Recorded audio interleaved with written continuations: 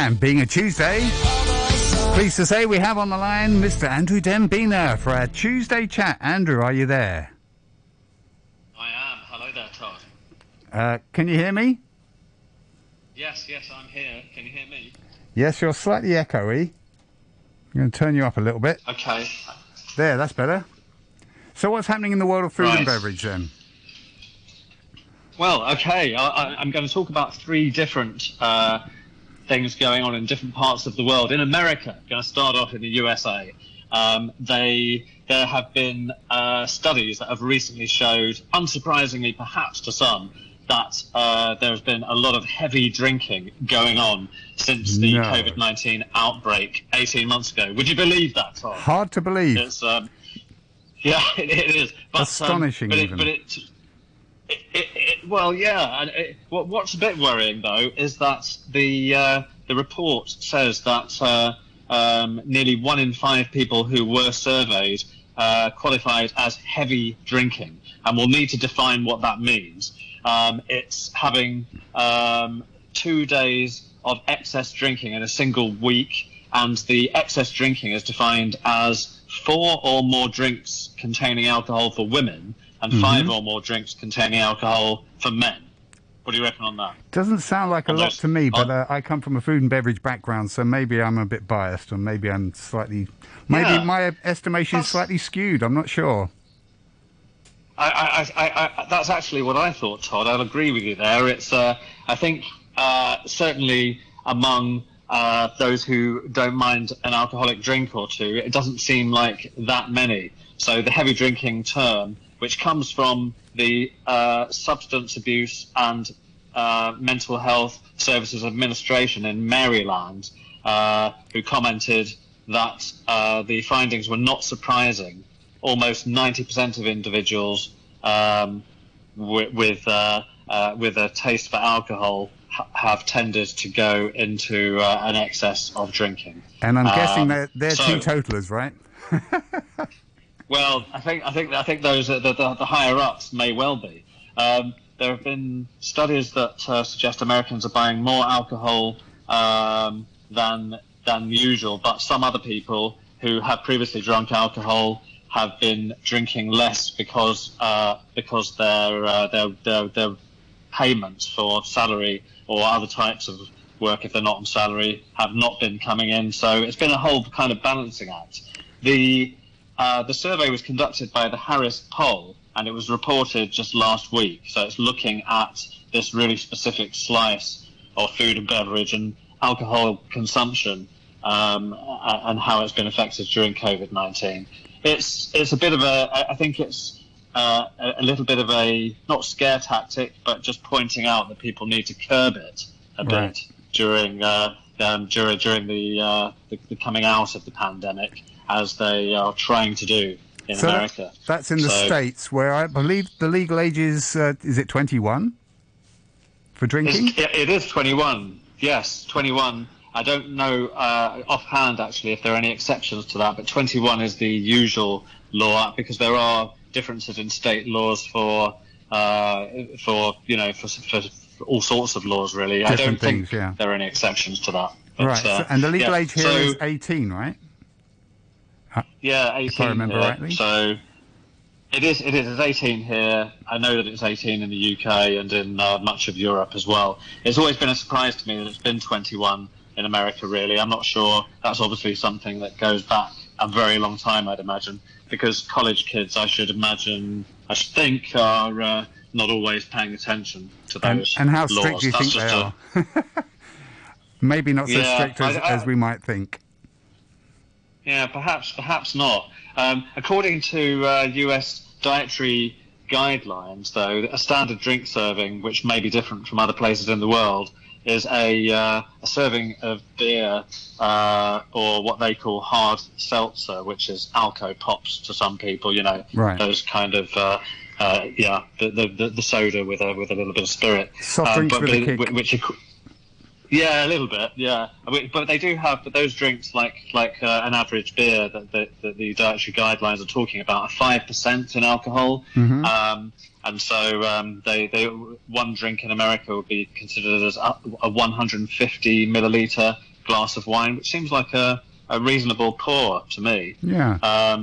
Yeah, that's with 12% alcohol, or a 45 milliliter shot of 40% alcohol. So, and once again, they're recommending the recommended amount then to not be a heavy drinker is to have 1 unit of those a day for women and 2 for men. Well, I guess we'd say that's not really surprising with the pandemic that people have been locked up at home or sort of not working, and they're sort of just passing the time. A lot of them, I imagine. I mean, I can't imagine. Definitely. I mean, I heard. I agree. And earlier on in the pandemic, a year or so ago, I remember talking to Noreen on this show about the fact that that wine distributors had not been able to get the wines fast enough to sell them because it was booming. It was one of the areas that was booming, right. Particularly when restaurants and bars were closed down. And of course, these days there's a lot of people doing delivery services, so I guess it's easier to get alcohol at home as well, which maybe not in the past. And nowadays you can just order it online; it'll be delivered to your door, so no need to go down to the shops to get it, or the restaurants or the pubs. Just have it delivered. Yeah. Even more of a temptation, so easy, which is bound to lead to more excess, isn't it? So the one of the findings or conclusions that was a worry about the alcohol excess, not only for all sorts of liver functions and the usual blood pressure and sorts of other medical conditions that might be brought on by drinking too much, but it's thought also, and it was mentioned in the conclusions, that alcohol misuse activates inflammation within the immune system and interferes with immune responses to bacterial infections, which could make people more susceptible to respiratory illnesses and contribute to a more severe variation or version of COVID-19 in the way the symptoms are felt by an individual that has been drinking more than those who don't. That's an ouch. So that was, that's somewhat off-putting, isn't it, Tom? Yes, I would be wary of that one. Yeah. So that was something that was just interesting that people had done a study on what we probably would have guessed would have been more intake of alcohol. Moving back to Hong Kong, a few weeks ago when it first reopened, I spoke to Noreen a bit about the Central Market, which looked interesting. Yeah. I don't know if you've seen it at all, Tom, but it's, I haven't been down there for a long time. I've been past it a few times in the past, but not a regular down there. No. Okay. I did. Yeah, I did kind of have a look out of curiosity because it is quite near to where I'm working and doing other bits and pieces. So it does look amazing. It's but the food and beverage outlets in particular are actually they were really popular. I went one lunchtime and people, it's a great extra choice for lunches actually for those who are working in offices in Central or around on a weekday. And there's a lot of restaurants that are catering for that. And this is only phase one. There are a lot of restaurants and bars that haven't opened yet. Okay. It's mostly received positive reports and comments on social media, etc. But I did come across just over a week ago an article that was far less positive. Oh, really? And this was it was in the Hong Kong Free Press. Their reporter wasn't taken with it at all, and I understand the angle they were taking. It's more though about the heritage than the food and beverage. It was although there were some direct references which I thought made it interesting for the Tuesday mention. It's become, in their words and this reporter's words, a gentrified mess of food and knickknacks. It's gone up market, in other words. Yeah. Which is which has happened in so many places. I mean, there wasn't much of a kind of hoo-ha about it when the Hollywood Road police station, or even there was a little bit, I suppose, when the Tsim Sha Tsui Marine Police Station got developed, became restaurants and jewellery shops and the like.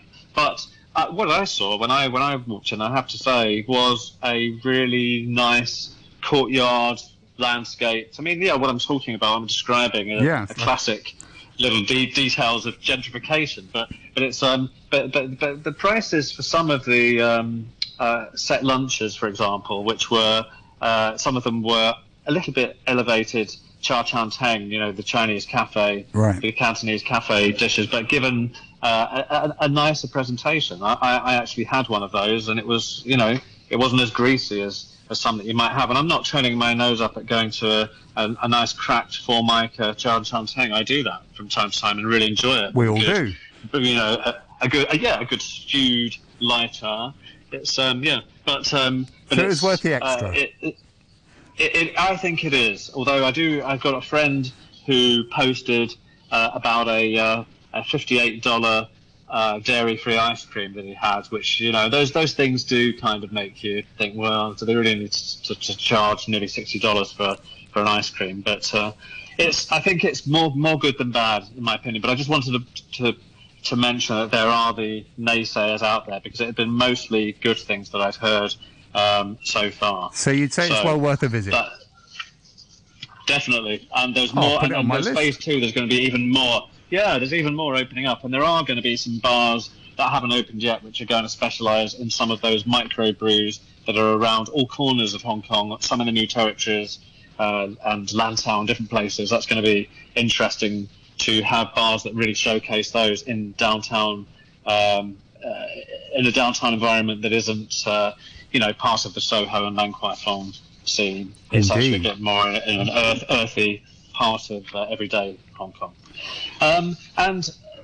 Lastly, I wanted to mention a dog-friendly addition to a couple of restaurants in Hong Kong. As a dog owner myself, it's not easy to find places where you're allowed to bring your pet pooch when you're going out for something to eat or drink in Hong Kong. That is true. So I was glad to read just last week that the Classified Restaurant Group, who do a few different kind of gastro pubs and cafes and a few more upmarket restaurants around town, in some of their more bistro places, 2 of them, they are now they've commissioned dog snacks to be made. Oh wow!